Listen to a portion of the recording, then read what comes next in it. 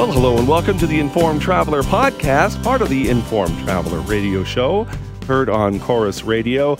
It's a travel show where our goal is to help you become a more informed traveler. And I'm your host, Randy Sharman. So now that we are officially into the fall season, in a few moments, we're going to chat with the folks from TravelZoo, who recently polled their members and found that more than 60% are hoping to take at least one local getaway this fall. So we'll discuss that, among other things. And then we'll head to Victoria, BC, and learn about the new renovations that took place at the inn at Laurel Point. And later in the podcast, we'll visit Metis Crossing near Smoky Lake, Alberta. It's the first major Metis cultural interpretive center in Alberta, so looking forward to that. But to start things out, we're going to chat for a few minutes with the folks from TravelZoo. As I mentioned, they recently polled their members and found that more than 60% are hoping to take at least one local getaway this fall.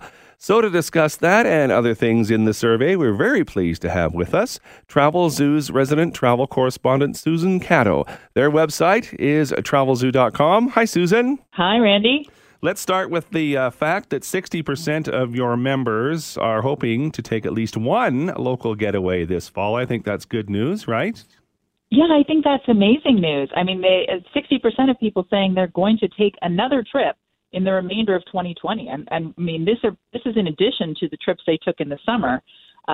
So I think we're looking at people that are eager to travel and ready to get out on the road. Mm-hmm. Well, I think from the standpoint of hoteliers and restaurant owners and, people just in the hospitality industry in general, I would think they're a little bit nervous now because summer is over. People have a tendency to kind of buckle down for the winter. So this is some light at the end of the tunnel to say, no, people are still willing to go out. I think they really are. And I think there's some, the way that people are traveling is a little different this year. So, we wanted to look at what was trending. The good news is that hotels and airlines have taken these amazing steps. So I think people are traveling not only locally, but maybe like we're seeing at TravelZoo, people who are booking these, kind of overseas trips. And in a way, it's in part because travel, airlines and everybody has made such a big effort to make it possible to travel with confidence. Mm-hmm. KLM is one of our partners. They require, obviously, the face masks throughout the entire flight, but it's also this thing where people have adjusted the in-flight catering. So there's a lot less contact. Like there's a lot less social distancing is now incorporated basically when you fly, when you travel, when you go to a hotel. Obviously the cleaning, aircrafts are being thoroughly cleaned between each takeover. Hotel rooms are being thoroughly cleaned and left, in some cases, to sit for a few days between visitors. Mm-hmm. Well, and I think you're right. I actually wrote a blog about this. I think the travel industry has done just about everything it can do, including all those measures that you talked about, plus the fact if I book a trip or something, the cancellation policies are very relaxed now. I can get my money back, canceling out. And now you're even seeing COVID insurance offered by a number of tour operators and insurance companies that wasn't available a few months ago.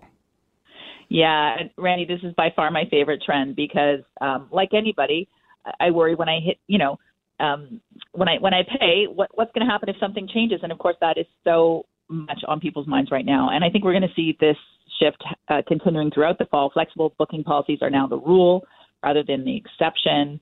And again, people have just changed their policies, and they're I'll use KLM as an example. Again, they've removed the change fees to get a refund. So if you want to rebook your flight, you can do it at no extra cost.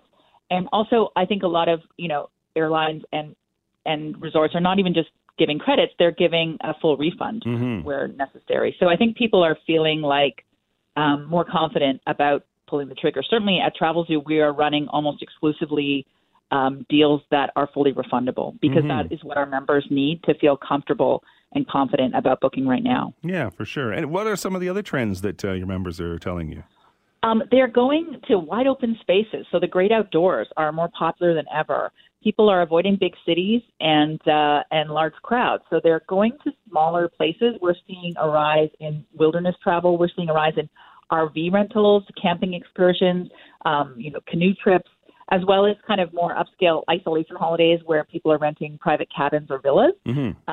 So, you're getting like your bubble together and you're going to stay, we have a deal in Blue Mountain that's for these villas that, you can have up to 8 people. So those are proven to be extremely popular. Plus, like, we have a deal in Manning Provincial Park, and it's like at the only resort within the provincial park.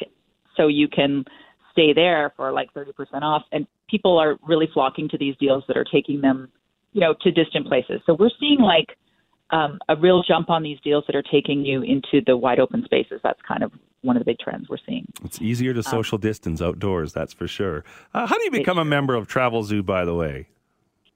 It's free. You just go to our website and at TravelZoo.com you can sign up for free. We have 1.5 million members in Canada getting these amazing travel deals, and it's a really enthusiastic community. So we actually curate all our deals so that anything we send out to our members has already been checked by us to make sure it actually is like the best value on the market.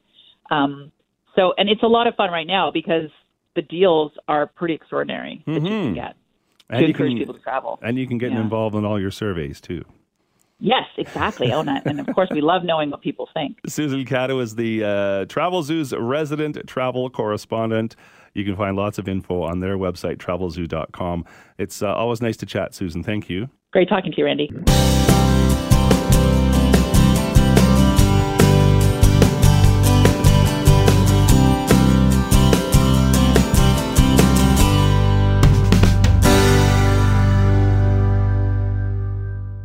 Well, it's always exciting when a hotel gives itself a facelift and does some renovations, and such is the case for the Inn at Laurel Point in Victoria, BC. To give us a rundown on the renovations and some background on the hotel itself, we are pleased to have join us now the Reverend Canon Ian Powell. He is the managing director of the Inn at Laurel Point. The website is laurelpoint.com. Hi, Ian. And how are you this fine day? I am well. I'm excited to learn about the Inn at Laurel Point, mostly because I've been to Victoria many, many times, and I don't recall ever seeing it, so I feel kind of dumb on it. But tell me where it's located, and then we'll get into the exciting renovations that were completed and the story behind it. Right. So location-wise, if you were to stand at the head of the harbour with your back to that other hotel in town, you know which one I mean, of course. Yes, of course. The big ivy-covered jobby. And we're looking out towards the water. It would be on the left-hand side on that sort of proboscis of land that actually separates the inner and outer harbour. So whilst it's not right in the heart of town, it's about a 5-minute walk from that other place or the legislative building, it actually comes with bonuses of having a degree of serenity about it, so you can escape what the shenanigans that may be going on in town to actually get away from it.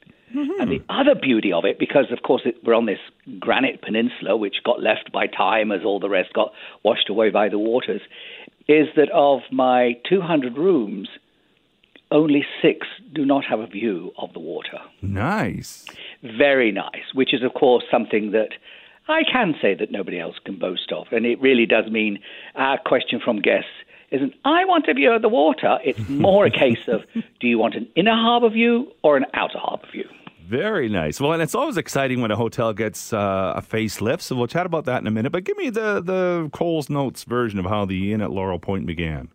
Yes, well, it was started back in the 70s, and it was first owned by Delta when they were a very small little company.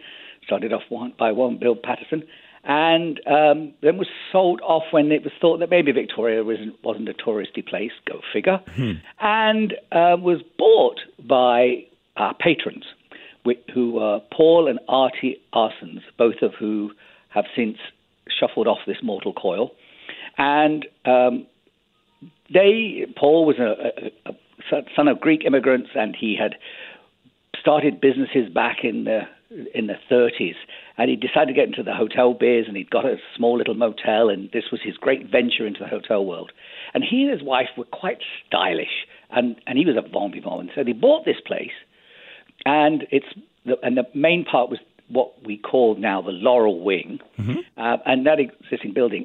And then they decided, because of their travels, that they really wanted to add to it and turn it into something a little bit more special.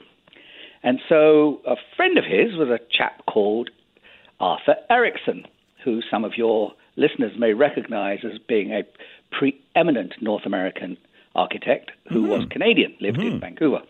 Americans think it's their own, but that's the normal course of events, is it not?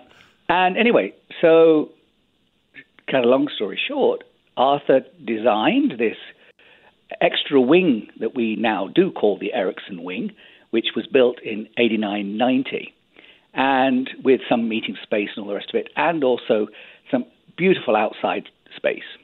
Well, time passes. At the time, Paul had said, I don't want you to go any further than this, and it didn't include the front of the building. So we had this sort of little bit of a mismatch between the front of the building, which looked like a 70s Delta, and the back, which was a definite Ericsson. And if people don't understand who Ericsson was, Google the Canadian Embassy in Washington, D.C., and that's a thing. Or for Vancouverites, think of Robson Street courthouses. Mm-hmm. Boom. So very much big guff. Anyway, so he does that, and he designs this beautiful building, and Paul realized he'd made a mistake. He should have done the front. But regrettably, by the time Paul had got to the point where he was going to husband his resources to do the next bit, he died of cancer, and his widow took over, Artie. And Artie was getting on in years too, and decided that she didn't really want to change anything that Paul had done, because Paul, who she so loved, must have got everything right. And so that's the way it stayed from the 97 through to when I turned up on the scene in 06. And then started with who were her advisors at the time, and they became the trustees when she died. And they wanted this gorgeous location and an amazing property to actually sort of move on with the times, keep up. Mm-hmm. And so we started to redo the Ericsson bedrooms, and we did all sorts of stuff. And always the front, the arrival experience, the meeting rooms, the whole connection process was one we were going to do. But then we had the Great Recession, and of course that slowed everything down, right? And we get over that, and it's time to start thinking about it. So for the last 3 years, time fixing it, doing the planning, and then the actual doing, we embarked on what we call the renewal of the ground floor of the inn. And if people look at the website, as you've already quoted, they will see quite a magnificent and classic Ericsson-style entrance. And the reason it's a classic-style entrance is, believe it or not, the architect who did this for us was Arthur's understudy 30 years ago when he did the Ericsson. Cool. How cool is that? And the beauty of Ericsson stuff, it's a modern classic. I mean, you look at people would say to me, "Oh, we love your new wing," and of course, you say, "Yeah, my new wing's 30 years old." They go, "No, it can't be." Well, it is, because it's modern, but it's timeless. It's not kitschy. Yeah. And so it really has helped bring that whole building together and give a finite look to a grand in the modern style inn. Mm-hmm. So now, there's obviously it's the lobby area, the entrance area, that if someone stayed there 5 or 6 years ago, they're going to notice that right off the bat. Oh, absolutely. The minute you come round the corner, and you said you weren't quite sure it was, because the approach to the inn, because of where it sits on the promenade, you sort of have to you go by the legislature and into a sort of, you feel residential more, and then turn down a road, and all of a sudden you sweep and you go, oh, look at that. And so some may say, oh, well, it's tucked away a bit too much. I love the fact it's tucked away, because if there's one thing guests say to us about this place, they say, do you know, there's something rather special. It feels, I don't know what it is. And some people do use the word spiritual, although I tend not to because of my other calling. I don't want people to think I'm sort of doing anything cutesy. But it definitely has a feel. And I think it's all part of that process that people see it. And that's what I just love about the place. I wasn't going to be here for 5 or 6 years. You know how it is. And 14 years later, I'm still finishing off the place. Yeah, and well, of course, like every hotel, there's always something to upgrade and do, right? Oh, yes. It's what we used to call back home. It's like the Firth of Forth Bridge. You start painting at one end, and when you get to the other end, you just go back to the other end and start all over again. Well, that's some of the challenges. Obviously, there's a challenge called this COVID pandemic. How have you managed to through that so far? Rather well. I mean, and rather well, of course, is a relative term. I mean, nobody can say, except for if you have a place up in BC anyway, in Tofino or something, where they've done extremely well. But So business hasn't been what it should have been, but better than we thought. Mm. And that's probably because Victoria, being that smaller community, and everybody knows the case count on the island is extremely low, means that people from other parts of BC and Alberta have come here in some decent numbers. We won't use words like good or great, but decent numbers when they wanted to get away, and where can they? And so we have. Perfect. Well, you figured it out.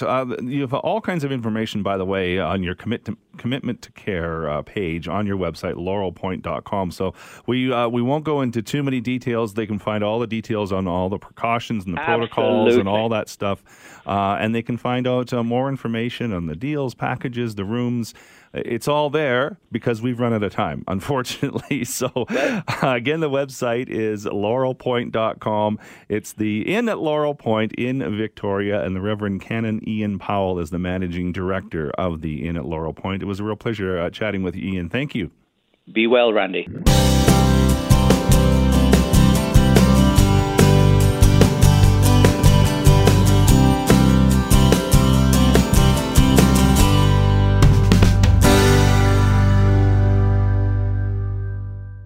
Well, if you're looking for a unique historic cultural experience and learn more about the Métis people, one place to visit would be Métis Crossing near Smoky Lake, Alberta. It's the first major Métis cultural interpretive center in Alberta. So to tell us more about Métis Crossing and its significance is Juanita Marwa. She is the executive director for Métis Crossing. Their website is métiscrossing.com. Juanita, tell me where Métis Crossing is located. Métis Crossing is in Smoky Lake County, and we are about an hour and 20 minutes northeast of Edmonton along the North Saskatchewan River, and we're actually located within the Victoria District National Historic Site. Nice. Well, it must be very pretty around there this time of year with all the fall colors, I would imagine. It is stunning. I'm looking at. We have a valley of gold. I bet. I'm looking at your website. It's métiscrossing.com. Tell me the historical significance of that location. The historical significance actually goes back a very long time along the North Saskatchewan River. It is a traditional place where First Nations from the north and from the south would come together and meet to trade. We actually have archaeological dig sites that go back 8,000 years. Because of that very traditional gathering place, the Hudson's Bay Company, as well as the Methodist missionaries, created posts there and started to work with the First Nations that were there. They went back to the Red River Colony in Manitoba and invited Métis families to come further west. And they actually, in the 1800s, late 1800s, early 1900s, became a very large community in that area. And with them, they brought the river lot system of land allocation. And they settled that area, which became known as the Victoria Settlement and the Lobstick Settlement. Wow. Is that the reaction you get when you start talking about this? I mean, it's the first major Métis cultural interpretive center in Alberta. That's something to be proud of, I would think. It is. And actually, I'd like to expand that to say in Canada and really in the world. So we're very proud of that. Even better. So describe the area for me now. When I'm pulling up to the area, what kind of an experience am I going to enjoy there? Well, you will pull up to an area that is actively being farmed, so it's agricultural as well as a bit of boreal forest right along the North Saskatchewan River. And depending on the time of year, it will either be beautiful gold, as it is right now, or stunning white or bright green. And you come into the area, and the Victoria Trail that you come in along was actually the first road that connected Fort Carlton to Fort Edmonton Park. So a very historic road, and this is one of the few places where it's still intact. So you come in along Victoria Trail, and there are actually interpretive signs along the way as well that tell you about the history of that trail, from RCMP moves to the Métis history, with hundreds of Red River carts coming along it. Cool. I understand this is the first year it was open. What brought it all together? Actually, we have been open seasonally since 2005, but in 2017 we received a Building Canada fund, and in 2019 we completed a brand new 11,000 square foot cultural gathering center, which has now made us a year-round destination. Nice. So that answers my question. Are you open year-round? We absolutely are. Our winter programs, we focus mostly on the weekends. But we can do special group events. We do meetings and workshops every day of the week. So tell me what a typical day entails when you're there. Do you do guided tours? It's kind of or do you go on your own type of thing? Explain that part of it. Well, our goal is to be a self-guided tour, but because of COVID this year, we've actually changed all of our programs so that they are guided. And when people come, you stay within your own cohort, and it is a very safe environment. And our interpreters take you around, and they show you different things on the site. We actually have, for the fall, introduced an amazing new program. It's called Walk in Our Mocks, and it's a Métis archery program. So in addition to our interpretive team sharing with you some of the history of the Métis people and of the lands that you're on, you learn some very fun skills, which are shooting a bow and arrow and how that would have connected culturally to who we are as Métis people and the plants and the animals around us. Well, that would be a lot of fun. What do I need to bring? Is everything, obviously, if you're going to be in the outdoors, you want to dress for the elements, right? Absolutely. It is an outdoor program, except for lunch. Lunch is served indoors. But other than that, it is an outdoor program. We have 500 beautiful acres of land, so there's lots of space to safely social distance. So you want to come dressed for the weather, and there is a bit of a walk involved. So you'll want comfortable walking shoes. No need for mosquito repellent this time of year, but other than that, you're probably good. That's one of the advantages of going this time of year. There's no mosquitoes, right? That's right. And if people want to camp, they can camp there too, right? Generally, our campground is now closed, but we open generally from the May long weekend to the September long weekend. Mm-hmm.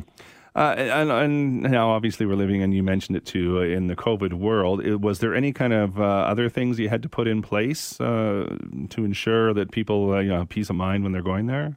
We did. We had a full COVID program of protocols put in place, everything from the basics of sanitizing your hands and wearing a mask to each of the programs. The interpreter that came with you, you were with your own cohorts, so you weren't mixing with other people. The interpreter was always socially distanced from you, and we adapted the entire experience. So when you went into some of the historic houses that we have on site, you would go in with your cohorts. The interpreter would stay outside because those spaces are too small.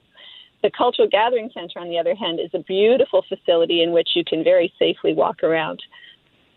Well, it all sounds very exciting. I'm thinking I probably have to book ahead. It's not like I would just show up, right? That's right. We definitely appreciate booking ahead, particularly, again, during COVID times.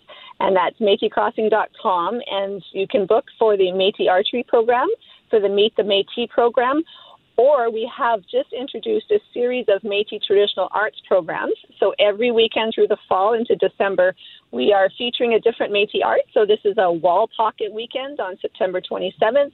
We will be sewing capotes, which is the traditional Métis coat that would have been made with a wool blanket. We'll have a beading program. All of that is online with the schedules to book ahead. It's really a place to experience the Métis culture, from our dance and our music to our food and our arts and crafts. So it's really a place where you come and you try and you do. Give me an example of some of your favorite stories that you've heard over the last few months. Oh, one of my favorite is, I mentioned that we are located along the Victoria settlement, and just down the road from us would have been the Lobstick settlement. And in the late 1800s, you can imagine there was no social media and there weren't even telephones. So the way that the community got together or was notified that it was time to get together is we have one homestead on site that used to belong to Ben Sinclair, and Ben was the community fiddler, and he lived in the Lobstick settlement. So he would get into his wagon and fiddle along Victoria Trail, which was the notification to all the neighbors at the time that it was time to come to the Cromarty Barn, which is now Métis Crossing, and have a barn dance. So whether it was a wedding or a harvest or a funeral or a birthday, that was the way they notified each other, that they would fiddle down the trail and people would come and gather at the Cromarty Barn, which is now Métis Crossing, and we would celebrate together as a community around food and table and dance. Anything that I've missed before we go, Juanita? You know, there is one more thing. We are really trying to share the entire Métis culture, and certainly part of that comes around the food that we gathered and shared as a people around our kitchen tables. And in order to share that with the public, we're actually introducing for the first time a series of wild game dinners through November. So every Saturday in November, we'll be featuring a different kind of wild game, from rabbit to elk to venison to moose. And all of those will be shared around the table at Metis Crossing through the month of November. Something to look forward to. It sounds like a fabulous place to visit. MetisCrossing.com is the website. There's lots and lots of information on there. And Juanita Marwa is the Executive Director of Metis Crossing. Thank you again, Juanita. It was so much fun chatting with you. It was my pleasure. Thank you.